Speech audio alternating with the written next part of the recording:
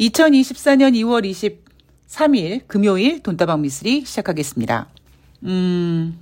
주식시장이요. 지금 국내 증시 같은 경우에는 너무 급격하게 전개되고 있기 때문에 주식시장이 지금 미쓰리를 변비화시키고 있습니다. 장중에 여러분들도 느끼시겠지만 장중의 변동성도 굉장히 심하고요. 그다음에 매일매일 이 진행되는 주식시장도 결코 눈을 뗄 수 없을 정도로 미쓰리 주식시장 오늘 같은 경우도 2700포인트 근처 왔고 외국인들도 매수해주고 뉴욕증시도 좋고 뭐가 그렇게 걱정이야라고 하시겠지만 늘 말씀드리듯이 2008년도 금융위기 그 전에 그런 느낌이 자꾸 나서 요즘 제가 굉장히 집중하고 있습니다. 그래서 최근에 아침 일찍 일어나서 뉴욕 증시 마감 현황을 보고 원고를 작성해 놓습니다. 그리고 장이 이제 끝난 다음에 우리나라 주식시장 어느 정도 이제 분위기를 보고 돈다방 미쓰리를 녹음하느라고 돈다방 미쓰리 녹음 시간이 좀 늦어지고 있고요. 하다 어제는 제가 방송을 녹음한 줄 알았어요. 그러니까 이게 습관이 그만큼 무서운 거예요. 그러니까 3시 반까지 주식시장을 보고 있다가 이제 스트레칭 좀 해야겠다. 그래서 스트레칭하고 이것저것 설거지를 하고 정리하고 하다가 그냥 제가 돈다방 미쓰리 녹음했으려니 하고 그냥 지나가 버렸습니다. 사과 말씀 좀 드리고요. 그런데 한편으로는요. 그만큼 특히 뉴욕 증시는 딱히 전할 이야기가 없는 뉴욕 증시가 지금 엄청나게 예쁘게 포장되고 있지 않습니까? 그래서 거기에 대한 이야기를 딱 해드릴 거는 없는 거고, 단지 이제 미쓰리는 항상 이럴 때 조심해야 되고, 특히, 그들이 해주지 않는 이야기를 좀 중심적으로 해드리려고 하고 있습니다.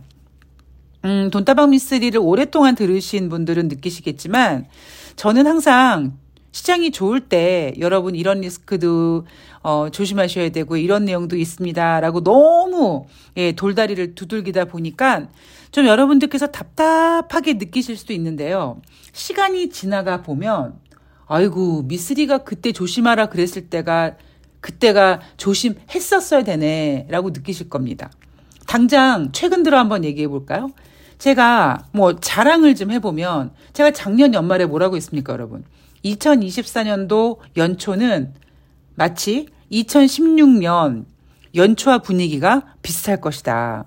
그런데 진짜 그렇게 움직였잖아요. 그리고 그 이후에 지금 뉴욕 증시는 고공행진하고 있고 일본 증시도 고공행진하고 있고 대한민국 주식시장은 총선을 앞둔 정권이 지금 주식시장을 부양시키느라고 인위적으로 올라가고 있습니다만 저는 그 모든 움직임들이 자연스럽지 않다. 어떤 분께서 그러니까 정치 얘기하지 말아라. 나는 미쓰리가 진짜 마치는지 안 마치는지 촉이 궁금해서 이 방송을 듣고 있다. 이런 댓글을 달아주셨는데요. 저는 이런 얘기를 좀 해드리고 싶어요. 제가 이제 매불쇼 같은 것도 보는데 매불쇼에서 그 최욱 MC가 이제 이런 얘기 하더라고요. 요즘 출연하시는 분들이 거기에는 영화에 관련된 스포츠에 관련된 역사에 관련된 다른 다양한 이슈들을 다루지 않습니까? 그런데 그 다른 분야를 다루는 전문가들조차도 방송 출연해서 모두 정치 얘기를 한다라는 거죠. 걱정을 한다라는 겁니다. 왜 그러겠습니까? 저는 다른 얘기 다 집어치우고 주식시장만 얘기하더라도 지금 총선을 앞두고 대한민국 주식시장을 얘기를 안 할 수가 없는 거죠. 제가 여러분 그랬잖아요. 작년에는 전문가들이 주식시장 안 좋을 거다라고 얘기했을 때 2000포인트가 깨질 수 있다라고 얘기했을 때 저는 아니에요. 윤석열 따위가 2000포인트 못 깨요라고 제가 자신 있게 얘기했는데 올해는 대놓고 제가 여러분 올해는요. 주식시장 하방을 열어놨습니다. 그런데 지금 하방에 그 바닥을 제가 지금 짚어내지 못하고 있다. 이게 여러분 무슨 의미겠습니까? 지금 너무 인위적으로 돌아가고 있고요. 너무 터질 것들을 터뜨리지 않고 있고요. 그러다 보니까 이게 과연 나중에 어떻게 보여질지를 가늠이 안 되는 거예요. 여러분 지금 대한민국 주식시장이 오늘 고가가 2697포인트인가요? 2700포인트에서 한 6포인트 정도 부족한 2694포인트까지 올라갔었었는데 여러분 지금 주식시장을 보면서 와, 우리나라 너무 좋다 이렇게 느끼시나요? 그렇게 느끼시는 분들 별로 없으실 거라고 생각합니다. 물론 다시 한번 말씀드리지만 주식시장과 실물 경제는 다릅니다. 그런데 그 다른 주식시장조차도 지금 굉장히 인위적인 색깔이 들어가고 있어서 저 같은 경우에는 올해 코스피 하단을 열어놓은 상태에서 지금 총선을 앞두고 지금 윤석열 정권이 하고 있는 이 일련의 과정들이 과연 얼만큼 망가뜨릴 것인가에 대해서 가늠이 안 오고 있어요. 이거는 진짜입니다. 이건 제가 뭐 윤석열을 싫어하고 이런 문제가 아니라 저는 뭐 늘 말씀드리지만 아니 이명박 때나 박근혜 때나 돈만 벌면 장땡이라고 생각하는 사람 중에 한 명이었어요. 그런데 지금은 너무 조금 걱정되는 부분이 있습니다. 그냥 오히려 제가 그랬잖아요. 자연스럽게 그냥 이렇게 오버된 거품들이 빠지고 이렇게 자연스러운 과정들이 전개되면 참 좋은데 지금 그 과정을 용납하지 못하는 상태에서 자꾸 일부러 위에서 붕붕붕붕 띄우려고 하면 뜨지 말아야 될 자리에서 떠버리는 상황. 그게 과연 주식시장에 결코 도움이 안 됩니다. 그리고 이거는 저는 주식에 관련돼서만 얘기를 하고 있는데 아이러니하게도 다른 모든 분야의 전문가분들이 저와 똑같은 생각을 하고 있다는 거죠.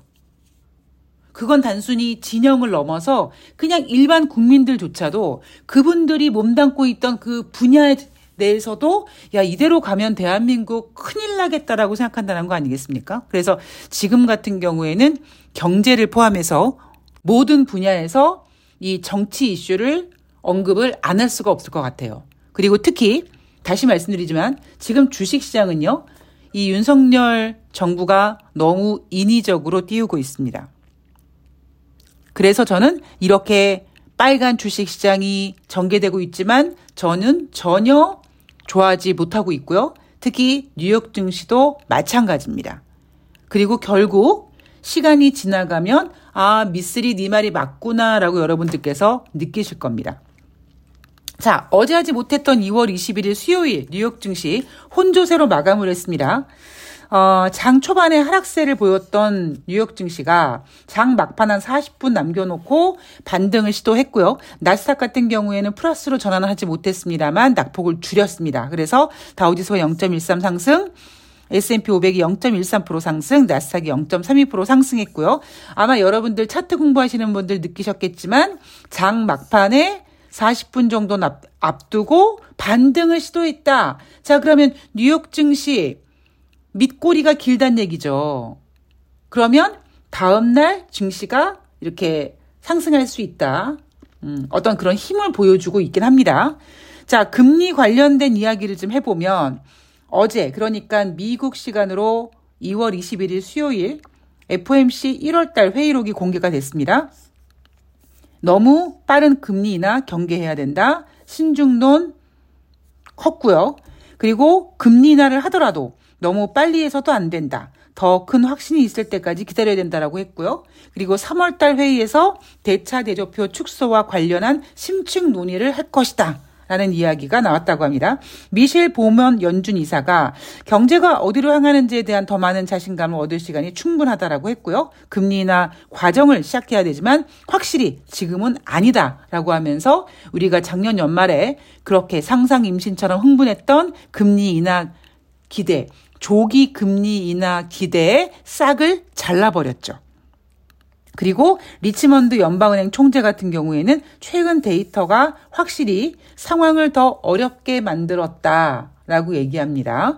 자, 엔비디아 실적이 이슈였는데요. 저는 엔비디아에 대한 얘기는 하지 않겠습니다. 미국의 개별적인 종목이고요. 저는 어차피 돈다방 미쓰리는 긴 호흡으로 시황을 보는 거니까 엔비디아에 대한 개별적인 얘기는 하지 않도록 하겠습니다. 자, 그리고 2월 22일 목요일 뉴욕 증시 3대 지수는 전일 종가 40분 전 막판 반등을 시도했던 그 모습처럼 3대 지수가 모두 큰 폭으로 상승 마감을 했습니다. 다우지수가 0.18, S&P 500이 2.11, 나스닥이 2.96% 상승했습니다. 엔비디아의 강한 실적 발표로 엔비디아 주가가 상승했고 그리고 뉴욕 증시도 따라서 상승했다. 자, 과연 소문에 사서 뉴스에 파느냐? 약간 그런 모습이 나왔었습니다만 워낙 지금 모든 사람들의 관심은 엔비디아에 쏠려 있기 때문에 엔비디아가 좋은 실적을 발표하다 보니까 더 갈 수 있어! 라는 기대감이 커진 거죠. 제가 요즘에 여러분 이런 얘기 안 해드리죠. 여러분 주식은 왜 올라갑니까? 사는 사람이 많아서 올라가는 거예요. 주식이 왜 빠져요? 파는 사람이 많으면 빠지는 겁니다. 이거는요, 그냥 주식시장의 진리예요. 아, 미쓰리 무슨 소리야. 실적이 좋으니까, 기대가 있으니까 다 개풀 뜯어먹는 소리입니다, 여러분. 주식은 사는 사람이 많으면 오르는 거고요. 주식은 파는 사람이 많으면 떨어지는 겁니다. 여러분들이 매매하는 모든 종목을 이 원리에 접목시켜 보세요. 그러면 여러분들 주식하실 수 있습니다. 자, 나스닥 같은 경우에는 2021년 11월 19일 기록한 16,057포인트에 이제 10포인트 정도 남았습니다. 일본 증시는 사상 최고치를 찍었고요. 미국 증시도 지금 얼마 안 남겼다, 사상 최고치를 기록하고 있다 이런 얘기 나오고 있는데 대한민국 주식시장의 사상 최고치가 언제입니까? 3,316포인트예요. 우리나라는 사상 최고치 찍으려면 한참 남았고요. 미쓰리가 예언컨대 3,300포인트 당분간 찍기 상당히 어렵습니다. 그 이유는 뭐라고요? 너무 3,300포인트를 일찍 찍었다. 그겁니다. 자, 이날 발표된 경제지표. 주간 신규 실업상청구 건수 전주 대비 12,000명 감소해서 20만 1,000명. 시장 예상은 21만 6,000명이었는데 지금 5주 만에 최저치고요. S&P 글로벌 2월달 제조 PMI 지표. 1월에는 50.7이 나왔고 시장 예상치는 51.0이 나왔는데 51.5로 17개월 만에 가장 높은 수준이었다. 그 얘기는 다시 얘기하면 한 15개월 정도는 계속 기준선 50 이하에 있었다. 안 좋았다. 미쓰리 그러면 지금 지난달에도 50.7, 50 기준선 위에 있었고 이번에도 51.5니까 2달 연속 상승했으니까 이제 이 PMI 지표도 좋아지는 거 아니야? 라고 뭔가 기대를 거시겠지만 한두 달 혹은 두세 달 정도의 경제 지표에는 크게 추세를 예상하기는 좀 어렵습니다. 자, 그리고 S&P 글로벌 2월달 PMI 지표 51.3을 기록했는데요.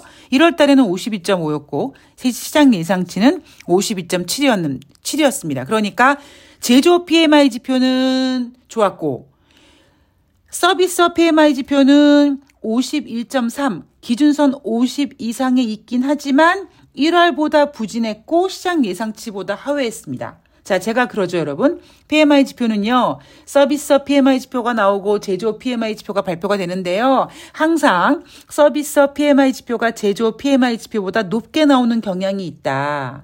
그래서 서비스 PMI 지표는 50 아래로 떨어졌던 적이 별로 없습니다.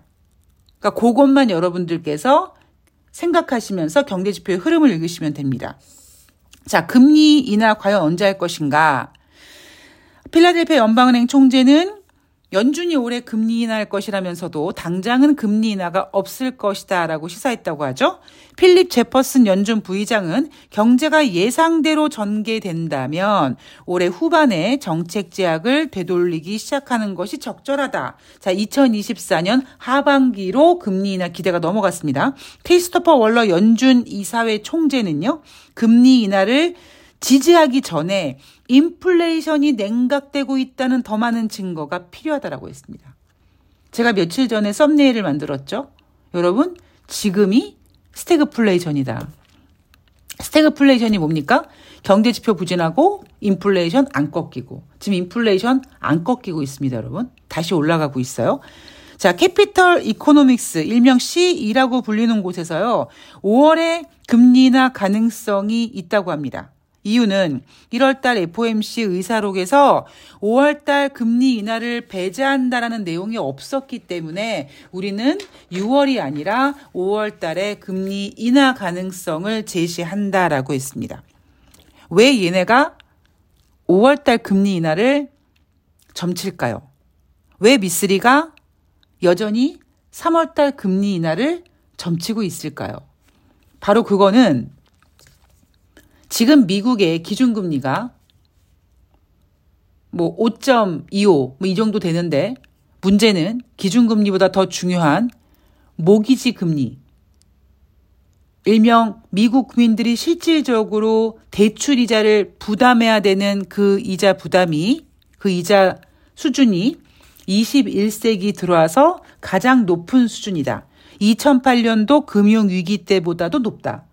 과연 2024년 하반기에 금리를 인하한다라고 했을 때 미국 국민들이 2024년도 상반기를 6개월 정도가 되는 이 긴 시간을 이미 과거의 이자 부담으로 힘들어하고 있는 이 시점에서 앞으로 남은 6개월을 잘 견딜 수 있겠느냐. 자, 미국 국민들은 그렇다고 칩시다. 그러면 상업용 부동산은 어떻겠느냐. 그래서 미쓰리 예상은 이제 당장 다음 주에 개인 소비 지출이 발표가 되는데 지금 개인 소비 지출 잘 나올 거라고 예상되고 있습니다. 개인 소비 지출은 인플레이션 지표입니다. 소비자 물가 지표와 개인 소비 지출이 잘 나오고 있고요. 소매 판매는 둔화되고 있습니다. 미국 경제 지표가 다른 건 부진해도 소매 판매가 잘 나왔을 때 미국은 소비 국가이기 때문에 미국 경제가 좋다라고 포장했던 애들인데 지금 소매 판매가 감소했어요, 이번에. 그리고 인플레이션 지표는 올라가고 있습니다. 다른 경제 지표들은 미쓰리가 노래를 부르죠. 예, 이미 1년 반 전부터 정점을 찍고 꺾이고 있는 과정이고요. 지금 어느 정도 이상한 지표들이 반등하고 있는 것처럼 보이지만 그 이유는 주식시장이 올라서 그런 거다. 그래서 미쓰리는 지금 전형적으로 스태그플레이션이라고 생각하고 있다는 이야기를 계속 해드리고 있습니다. 자, 상업용 부동산의 이야기를 제가 해드린다고 약속을 했는데요. 연방예금보험공사 자료를 보면 미국 겁니다. 6개 미국 주요 은행 평균 충당금이 부동산 채무 1달러당 1.60달러에서 90센트로 감소했습니다. 충당금이 감소했다는 얘기예요, 여러분. 연체가 감소됐다는 게 아니라 충당금이 감소됐다는 의미입니다. 그 6개 은행이 어디냐? JP모건, 뱅크 오브 아메리카, 웰스파고, 시티그룹, 골드만삭스, 모건스탠리입니다. 지금 현재 상업용 부동산 대출 연체가 93억 달러 정도 되는데요. 이게 3배 증가된 사이즈라고 합니다. 6개월 전에는 괜찮아 보였던 은행이 다음 분기에는 그다지 좋지 않아 보일 것이라고 했습니다. 자, 6개월 전엔 괜찮았었어요. 그런데 앞으로는 안 좋아질 것이다. 그럼 6개월 전부터 계속 안 좋아졌던 얘기죠. 미쓰리가 여전히 3월 달에 금리 인하를 예상하는 이유가 뭐라고 했습니까? 이미 미국은 이자 부담, 높은 금리의 이자 부담을 지금까지 해왔어요. 어쩌면 작년 연말에 주식시장이 핫했던 이유가 금리 인하 기대를 3월 달로 앞당기면서 이자 부담을 좀 빨리 덜 수 있을 거라는 기대감이 컸었던 건데 지금 사람들이 연준이 금리 인하 기대를 계속 지금 후퇴시키고 있습니다. 문제는 기준금리 인하 기대는 후퇴되고 있지만 미국 상업용 부동산, 미국 대출 금리는요. 계속 이자 부담을 해야 되는 고금리 상태로 유지가 되고 있는 겁니다. 자, 은행들은 준비되어 있다, 괜찮다고 얘기해요. 그런데 작년 3월 달에 실리콘밸리 뱅크 사태가 터졌고요. 그 서부 지역에 있던 시그니처 뱅크를 인수했던 곳이 바로 어디입니까? 뉴욕 뱅코프 은행 아니겠습니까? 그런데 그 은행도 지금 상업용 부동산으로 부실해지고 있다. 어떻게? 신용등급이 정크 수준까지 떨어졌다. 그런데 뉴욕 증시에서는 이 이야기가 전혀 나오지 않고 있죠. 나와도 그냥 아주 간단하게 한 줄 정도 제끼고 맙니다. 은행들이 준비되어 있다. 이 6개 은행들, 여러분들이 이름만 들어도 알 수 있는 굵직굵직한 은행들, 아예 괜찮아, 우리는 다 준비되어 있어라고 얘기하는데, 뱅크 오브 아메리카 같은 경우는요, 대출 연체액이 작년 4분기에 이미 50% 증가했다고 합니다. 언제요? 작년 4분기. 지금은 언제입니까? 2024년도 1분기예요. 그러면 4분기에 50% 증가된 이 대출 연체액이 만약에 올해 3월이 되면 안 늘까요? 그리고 지금 시장 예상대로 만약에 6월 달에 금리 인하를 하게 된다면 그러면 또 한 분기를 계속 연체 부담이 커지고 있을 텐데 잘 이겨낼 수 있을까요? 저는 어렵다고 봅니다. 모기지 은행 협회 집계에 따르면요. 올해에만 약 9,290억 달러, 약 한화로 1,241조 원의 상업용 부동산 대출 만기가 돌아온다고 합니다.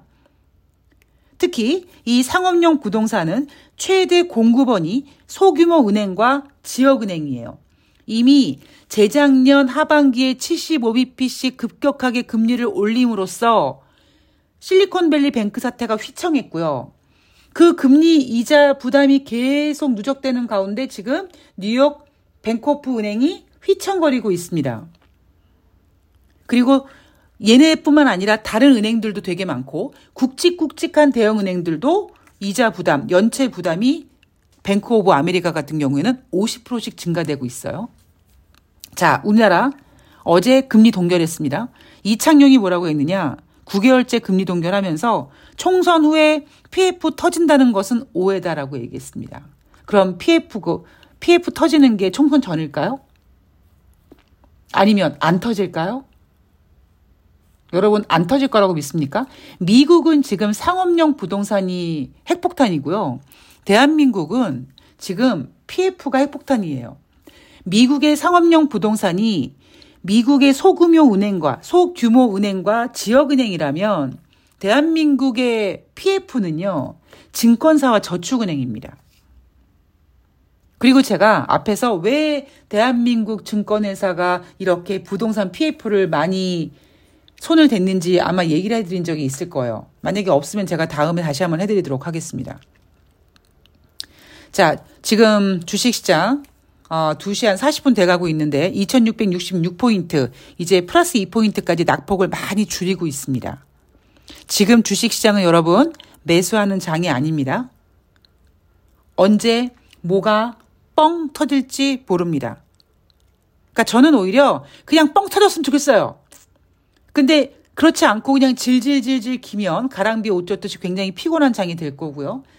다음 방송 다시 말씀을 드리겠지만 저는 지금 주식시장 뜨거운 거, 이게 진짜 뜨거운 거라고 생각하지 않습니다. 그러니까 여러분들 항상 조심하셔야 되고요. 다른 사람들이 막 흥분하고 있을 때 여러분들은 목개처럼 아주 평정심을 딱 잡고 주식시장을 냉정하게 보셨으면 좋겠습니다. 저는 제 예상이 틀렸으면 좋겠어요. 근데 그건 나중에 시간이 지나가면 미쓰리가 틀렸는지 아니면 누가 틀렸는지 아마 결과가 나오겠죠. 자, 남은 시간 잘 보내시고요. 저는 다음 방송에서 뵙도록 하겠습니다. 좋은 하루 되세요. 고맙습니다.